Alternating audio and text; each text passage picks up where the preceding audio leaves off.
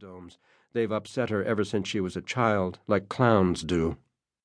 Then the flakes clouding the interior fall to the bottom, and he sees himself standing in front of a toy soldier stall, trapped within the glass walls.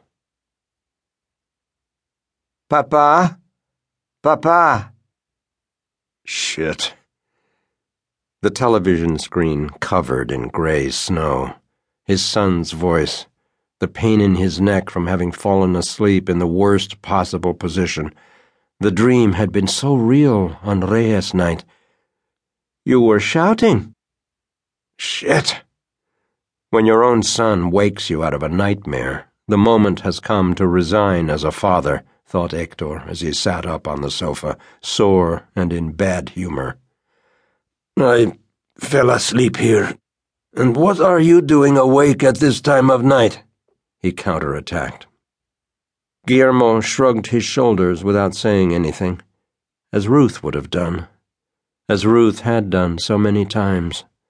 In an automatic gesture, Hector searched for a cigarette and lit it. Cigarette butts were spilling out of the ashtray. Don't worry, I won't fall asleep here again. Go to bed. And don't forget we're going out early tomorrow. His son nodded.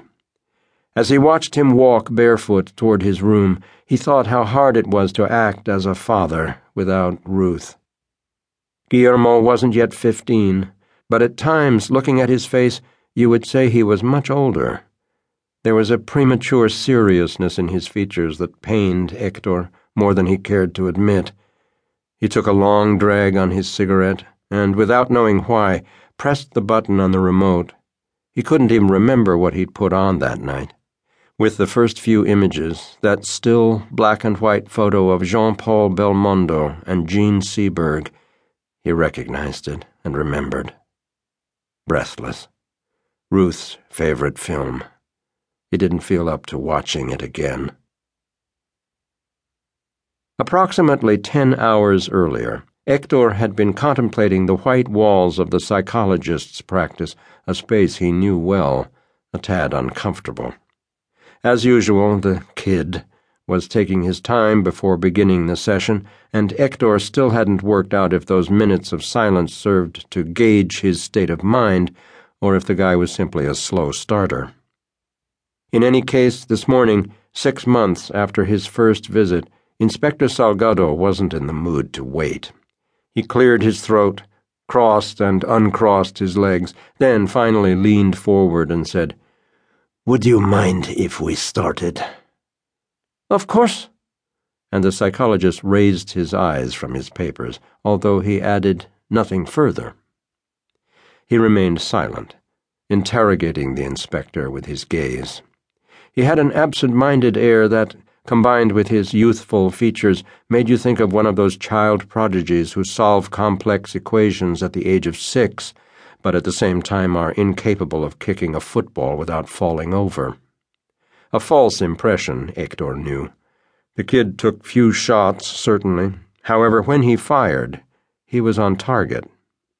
In fact, the therapy sessions, which had begun as a work requirement, had become a routine, weekly at first, then fortnightly, that Hector had followed of his own volition. So that morning he took a deep breath, as he'd learned, before answering.